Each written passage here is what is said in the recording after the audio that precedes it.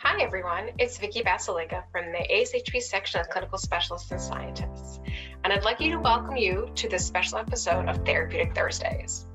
Once again, I am excited to share some of the great clinical content that was a part of the 2020 mid-year clinical meeting. Please enjoy this highlight and be sure to check back soon for more features.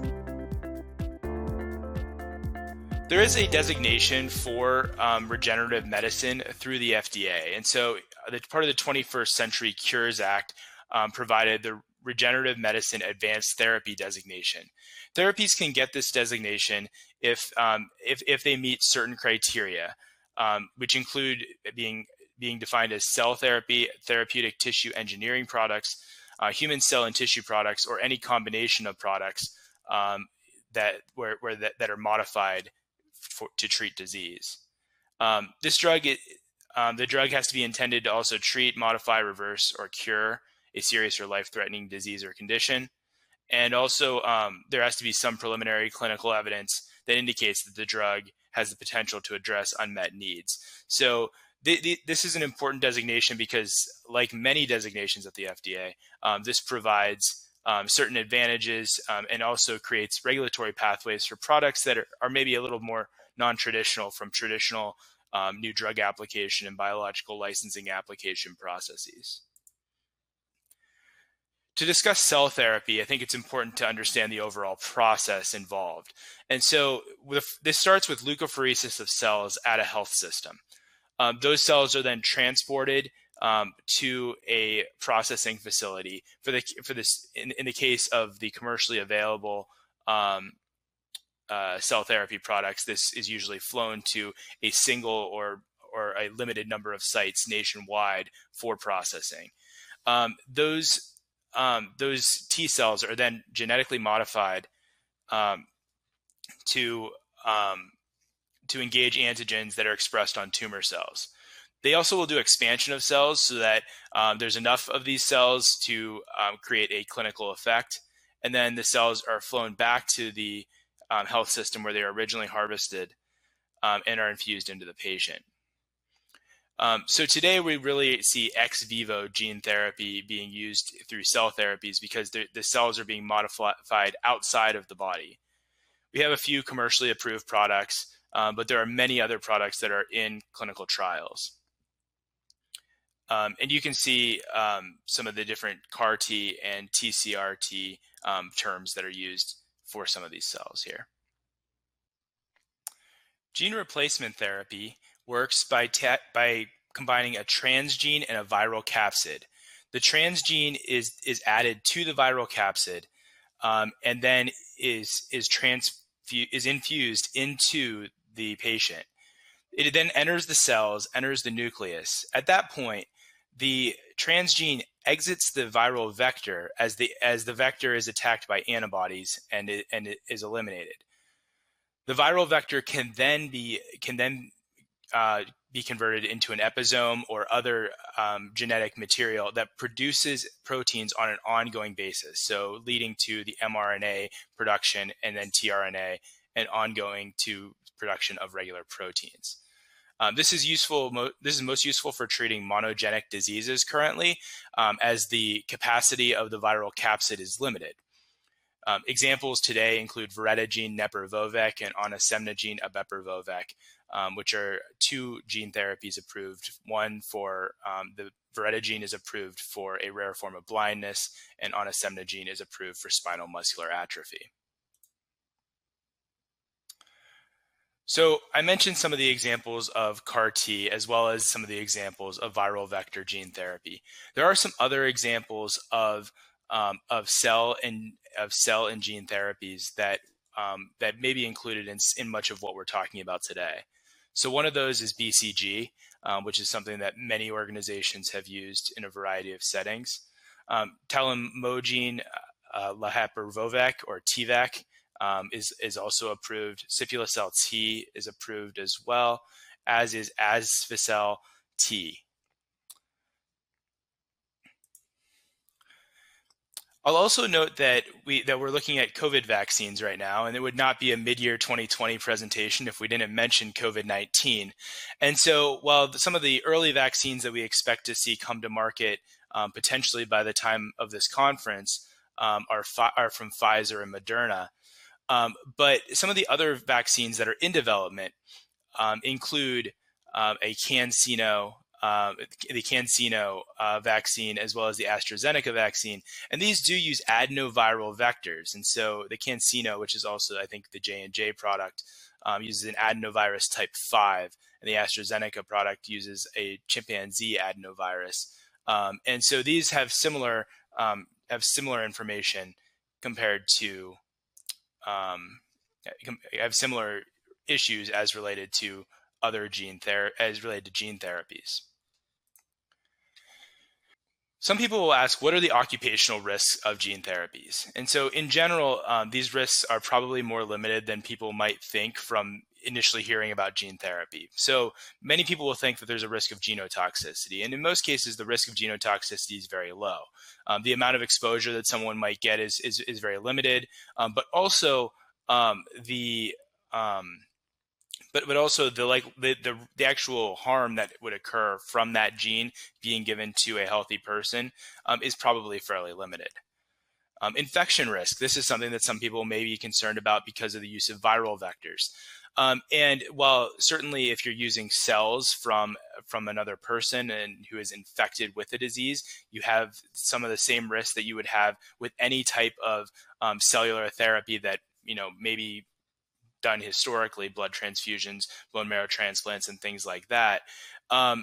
The underlying risk of an infection from the vector is usually fairly low. In most cases, we're using vectors that are not replication competent, but certainly in some cases, replication competent disease-causing viral or bacterial vectors can be used, and those are cases where you could see an active infection if exposed to this in the workplace. Finally, one risk is seroconversion. And seroconversion is where there is an immune response which leads to the generation of antibodies. Now, an immune response in and of itself, in most cases, is not a toxicity for most people. But if this would lead to an immune response that would then prevent someone from receiving a gene therapy because now they are antibody positive for a given vector, that could be seen as a toxicity and an occupational risk. So we do a lot of planning for these therapies within our organization as we look ahead at realizing that these have a significant impact for our patients, but also can have a significant impact for our organization financially and operationally. Oftentimes they're very high cost. They often require special handling. There are policies and procedures that we have to develop. Sometimes for each individual therapy, we have to develop some unique policies. There may be some interest from those outside of our organization. Certainly, we've had media inquiries related to some of these therapies, and being prepared to address some of those issues is important. Many of these therapies are life-changing or life-saving, and in some cases, urgency is important. So being able to move efficiently to take care of patients who need it today is an important thing at the time of approval. We also see this as an organizational opportunity. And so I think a lot of times people put this in kind of the risk bucket, but sometimes we like to think of this as an opportunity for our organization, as it gives us an opportunity to really lead, as well as we are able to find ways to make this a organizationally viable enterprise.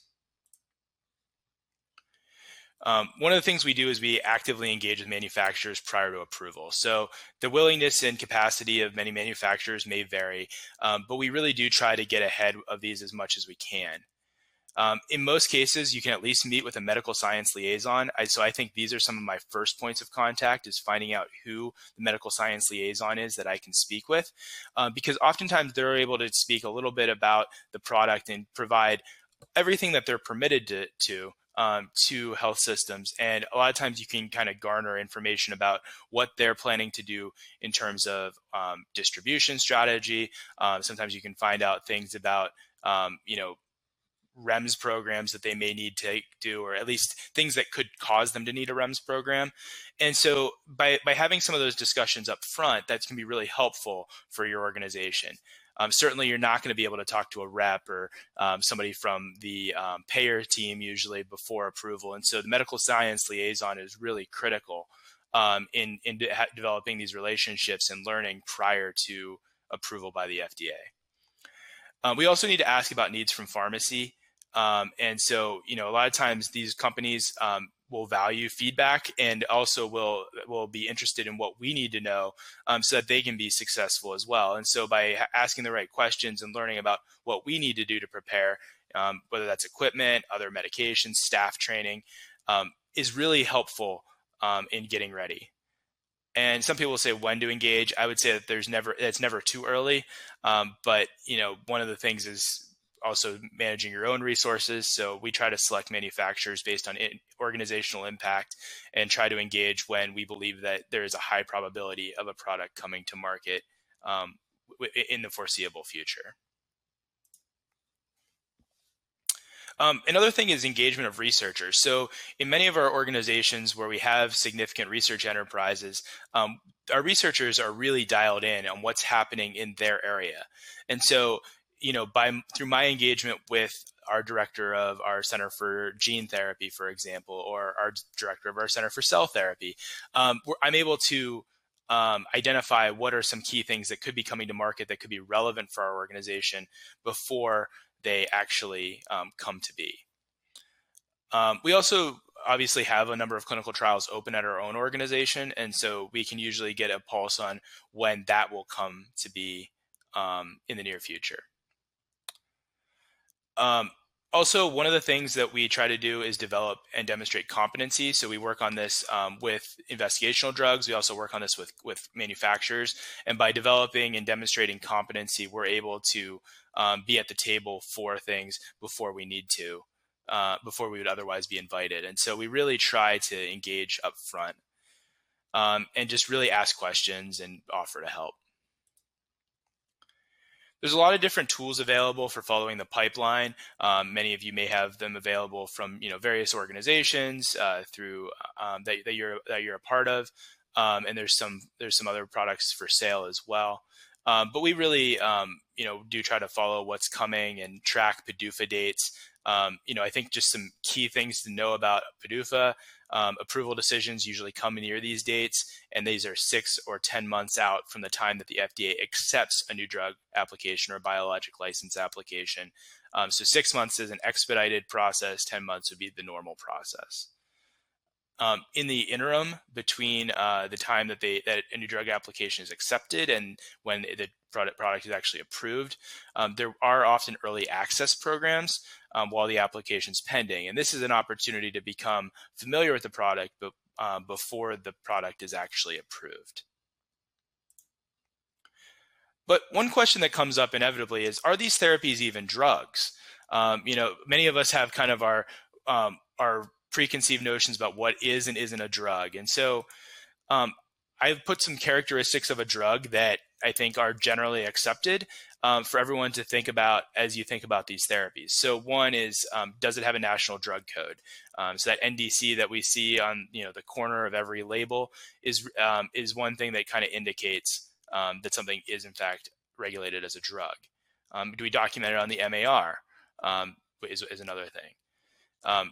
The approved under an NDA or a BLA. Now, I will say that BLAs are used for a number of things that are not gene and cell therapies, so that is not an absolutely inclusive statement, but many things we do consider drugs, such as monoclonal antibodies, are approved under a BLA. Was it studied under an investigational new drug application? Do we bill it using a HCPCS code, like a J code? That would be relevant? And then also, is it subject to risk evaluation mitigation strategies? Prior to the development of these therapies, everything else that ever had a REMS requirement was something that pharmacies across the country would have soundly said are definitively drugs. We also look at how regulators define it. So you can see the Joint Commission defines it as prescription medications to diagnose, treat, or prevent disease or other conditions. And that includes a whole variety of things, which includes any product designated by the Food and Drug Administration as a drug, which then leads you to ask, well, what does the FDA say is a drug? And so the FDA defines it defines it as below here, but some key things that I'll pull out are a substance intended for the use in the diagnosis, cure, mitigation, treatment, or prevention of disease. And then also they reference biologic products. Biologic products are included within this definition and are generally covered by the same laws and regulations. So, that leads me to think that we should manage these in the same way as drugs from a medication management standpoint. So when we think about different therapies, I think we have to think about where are these often stored within our health systems. And so we're looking at cell and viral vector therapies. Viral vector gene therapies are usually managed in the pharmacy. And then I think that pharmacies in general will have varying levels of engagement with cell therapies. Cell labs, on the other hand, are the most common storage location for cellular therapies. And they're clearly the place that they initiate cell processing following harvest. There may also be some storage of these therapies in research facilities in early stages of research. And I've also heard of them being stored in blood banks. So just being aware that there's different places within organizations that these therapies may be stored. When we think about these different areas of the hospital, there are different core competencies that each of them have. So certainly with receipt of these products, that's something that the pharmacy has clear processes for receipt of products. The cell lab may or may not have these processes, and the blood bank definitely also has processes for this. Cold storage is something that the other areas besides pharmacy definitely have core competencies with, especially when you think about liquid nitrogen or ultra low freezers. But pharmacy may or may not have that in your organization. And you can kind of see with the different things here. Otherwise, pharmacy really has competency with facilities, dispensing, engagement with the clinical team, documentation, and with billing and reimbursement. And these are all competencies that some of the other areas may have competency with, but definitely not all of them. So when I think about engagement with, particularly with cell therapies, but definitely also with viral vector therapies, I think about varying levels of engagement. And so the high engagement approach is to basically manage it similar to how you would any other drug. This is where it's received and stored in the pharmacy, dispensed in pharmacy, and documented on the MAR. And then we bill it as a drug, and our pharmacy revenue cycle team is engaged. There may also be moderate engagement where some of these things are done by pharmacy, but not all of them. So there may be product checking, there may be pharmacy involvement in billing, but not throughout all parts of the medication use process. And then there is a low engagement process. And I do think that this is used some places where pharmacy is completely absent from the administrative and processing of the therapy. And their only real involvement with these therapies is through clinical pharmacists who follow the patients. And so I want to acknowledge that all of these are possible, but I do think that there is an opportunity for pharmacy to really engage at a higher level. And so I want to make the case for pharmacy leadership in these therapies. At a minimum, pharmacy should be accountable for ensuring that all components of the Joint Commission medication management standards, or whatever deeming body your organization uses, are followed. And so, that this is something that, whether it's stored somewhere else or stored within the pharmacy is ultimately accountable for how those medication management standards are applied within your organization. I think that pharmacy's experience is well aligned for reimbursement and prior authorization of these drugs, as the processes may be similar to other therapies where pharmacy is commonly involved. Pharmacy has established processes of procurement and reimbursement and staff who are responsible for doing that. And then also we have lots of experience with REMS programs that are that may or may not apply to some of these therapies. I think one thing that's important to also think about is that security of these of the pharmacy is something that's regularly assessed. Who has access? What types of camera monitoring is done in your pharmacy? Those are things that I know in our organization we regularly assess with our security team. This may not be something that is commonly done in other parts of your organization. So question 9 is a genetically modified cell-based therapy is approved by the FDA. It's the first cell-based therapy to be used in your institution. Your cell lab expects to receive and store the product. which is what is done at most institutions nationally. Which of the following functions will the cell lab be able to manage without involvement from pharmacy? So answer A is receiving and storage. Answer B is meeting REMS requirements of the product. Answer C is documenting administration on the MAR. And answer D is billing and reimbursement for the product.